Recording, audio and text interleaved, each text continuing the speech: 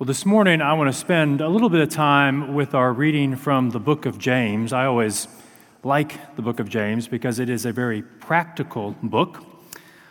It is argued by many to be one of the oldest, if not the oldest, book in the New Testament. And what you find when you read the book of James is, in a sense, a primitive Christianity.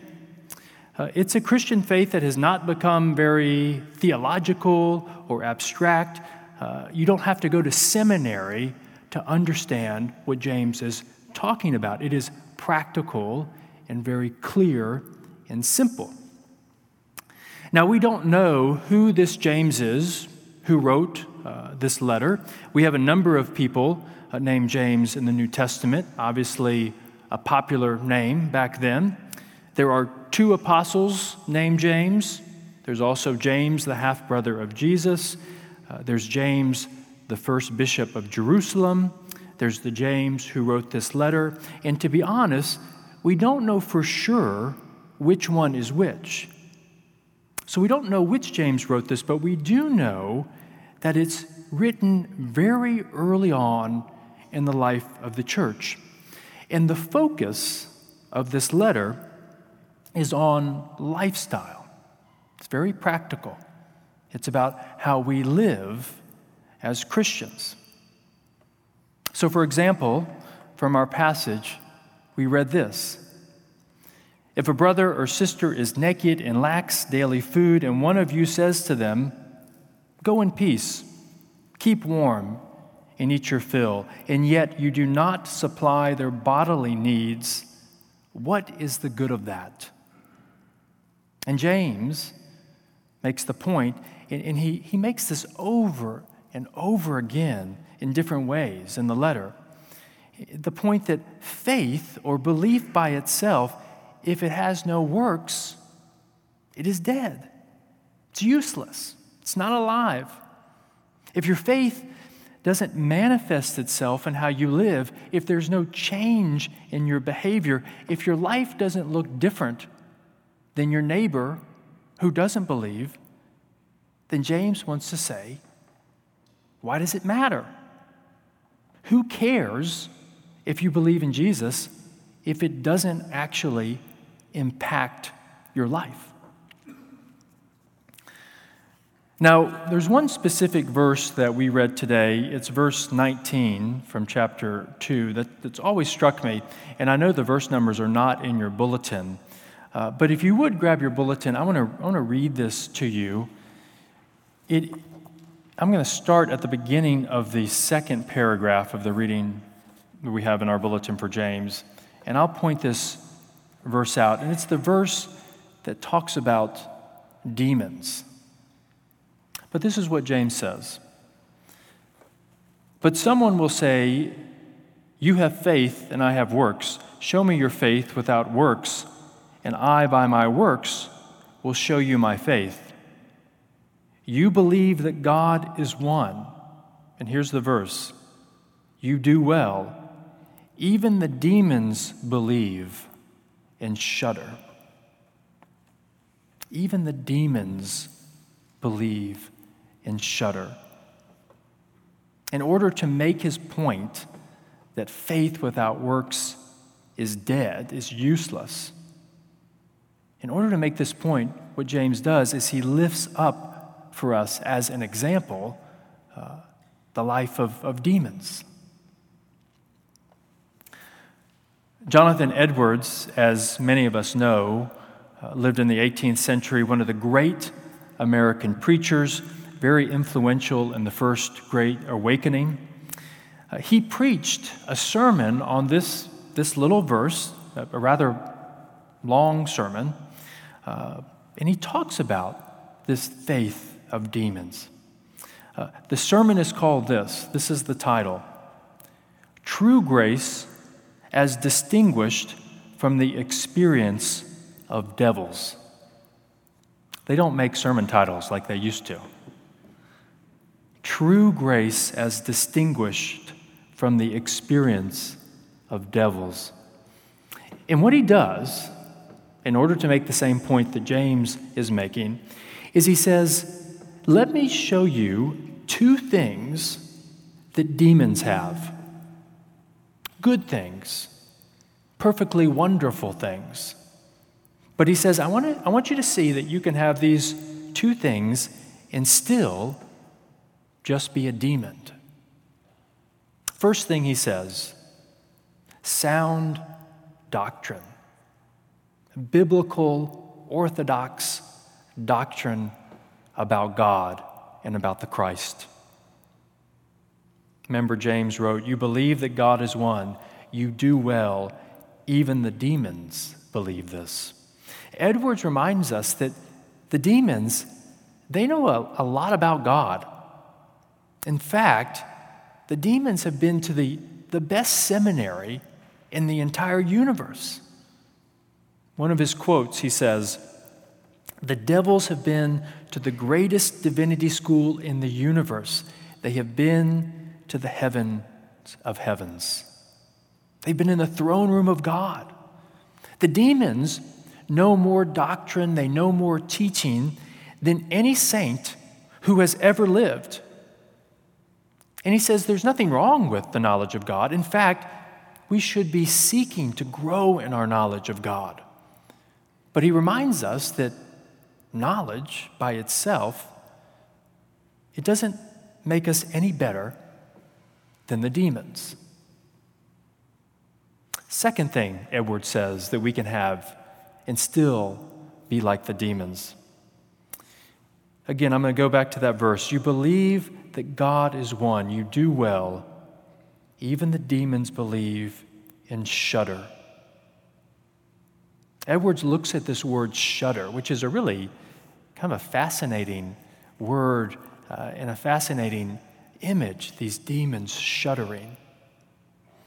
And he says, you see, the demons, they not only believe in God, the truth of God, but they also respect the power of God. They respect the majesty of God, the greatness of God. And they're scared of God because of these things. And because of this awareness, it actually affects their behavior. They shudder. They change the way they behave because of their knowledge of God and of who God is. And Edwards says, if it's possible for the demons to do this, then it's also possible for human beings to believe that God is great, to believe in His majesty, and because of their respect and fear of God, to alter their behavior. That their knowledge and fear, it can make them a very moral person, a very religious person. And yet he says in those cases, your religion and your morality is nothing more than shuddering. To say that you know there's a God, there's probably a God. You certainly can't disprove that there's a God. And then to realize that if you displease a God like this, well, then you're in tremendous trouble. And so you respond by becoming a moral or a religious person, and yet it's nothing but shuddering. Edwards says all that does is it qualifies you to be a demon. And I think the scary thing is, we know this is true. I think we've all encountered religion that says all the right things and even does a lot of the right things, and yet we know there's something not right, there's something missing. It's not authentic, it's not alive, it's a shuddering. Because at the end of the day, and this is Edwards and James's point, the behavior is driven by fear, and that is something very, very different than behavior driven by love.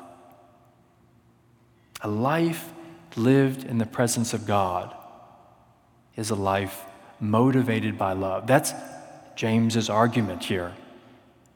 That our life as Christians is to be a response to the love of God. So much so that the love that is encountered in Christ, it flows through us into the world.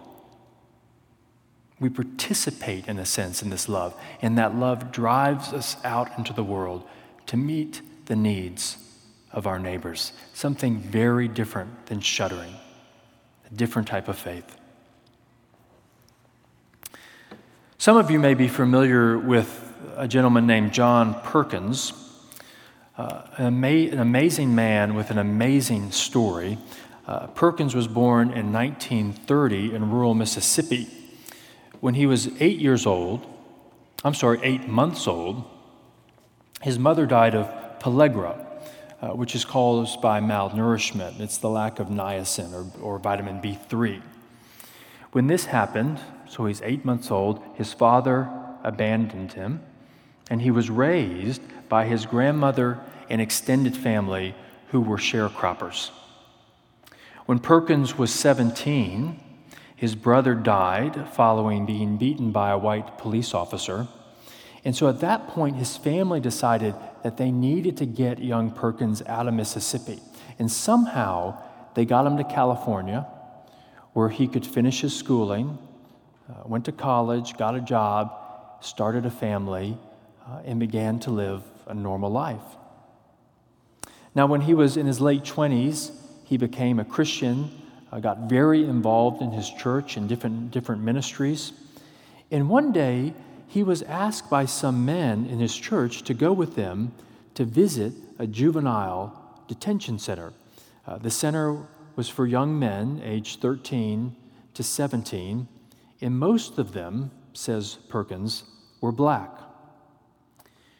Recounting this event, he writes this: "These boys in the prison had backgrounds just like mine. Their voices and their accents sounded like guys I grew up with. Like me, they grew up without many skills and without much education. Like me, they didn't have a strong religious background." And Perkins says that when he got home, over the next few days and next few weeks, he started feeling convicted by this visit.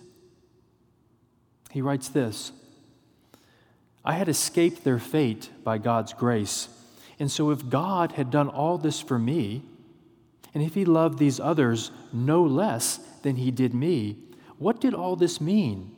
What did it say to my plans for my Christian life?" And he says, slowly, this conviction became a command. He says, "I remember the night it happened. The night God spoke to me through his word about going back to Mississippi and starting a ministry for him there. I was reading from the Bible, Romans chapter 10, verses 1 and 2, where Paul says, 'Brethren, my heart's desire and prayer to God is for Israel, that they might be saved. For I bear them record that they have a zeal for God, but not according to knowledge.'" And then Perkins writes, "As I read this verse, God took the power of his love for his people and shot it through me. God took the power of his love for his people and shot it through me, saying, 'John, my desire for you is that you go back to Mississippi, because I bear your people witness that they have a zeal for God, but it is not enlightened.'" And so he went, empowered by this love that he said had been shot through him. Took his wife and children, and they started Voice of Calvary Ministries in Mendenhall, Mississippi. They started Bible classes, they developed programs to send students to college. They started a child care center, started a leadership development program, a housing cooperative, a farmers cooperative, a retail cooperative. They started a health care center, a legal aid center. Just like James talks about, he sought to minister to the whole person, to meet their needs. He worked for civil rights, was jailed, beaten, and what's amazing is his witness throughout all of this, of that love of God that had been shot through him. He writes, "I saw with horror how hate destroys us, this whole business of hating and hating back. It's what keeps the vicious cycle of racism going." He says, Jesus looked at the mob that lynched him and he forgave them. It's a profound, mysterious truth, Jesus' concept of love overpowering hate. I may not see its victory in my lifetime, but I know it's true because it happened to me. Perkins is still alive. He's in his early 90s. He still does some ministry. One of his largest ministries now is called the Christian Community Development Association. And they seek to, and this is from their website, they seek to equip Christians to fully engage in the process of transformation in their communities. Perkins has a book. It's called Let Justice Roll Down. And the foreword is written by Senator Mark Hatfield, served in the Senate for 30 years. But this is what Hatfield writes in the foreword to the book, and I think this helps connect Perkins' life to our reading from James. Hatfield says, "This is the story of a black man who was nearly a martyr and is surely a modern saint. Most of us have never known any of the ruthless poverty, the raw violence, and hardened injustice that were inflicted upon John Perkins as a black person in Mississippi. And there are few whom I have ever known whose lives have responded to such overwhelming indignities with such a witness of miraculous compassion, vision, and hope." Hatfield says, "The story of John Perkins reveals the transforming and revolutionary power of Jesus Christ. It is the story about the cost of discipleship and the relentless hope and limitless love which can be born in the hearts of those who follow Jesus." Perkins had a faith empowered by love, not a faith that shuddered. James, in our reading today, he issues a call to us. It's a simple call, and yet I think awesome in scope. He says, "What good is faith if you turn your back or close your eyes to others in need?" What good is faith if you're not reaching out in love? And I think that should challenge us. I mean, there are a lot of needs in the world right now. There always are. But we think about the local flooding around Humphreys County, Hurricane Ida, Afghanistan, Haiti, and especially the pandemic. After a year and a half, all of us are tired and exhausted from COVID. And I think after a year and a half, it is so easy to forget that our response to the pandemic must be a response of love. Not only love towards those who need our care and support, but also love for one another in the church, especially in the wider church, regarding how the church is responding to the pandemic.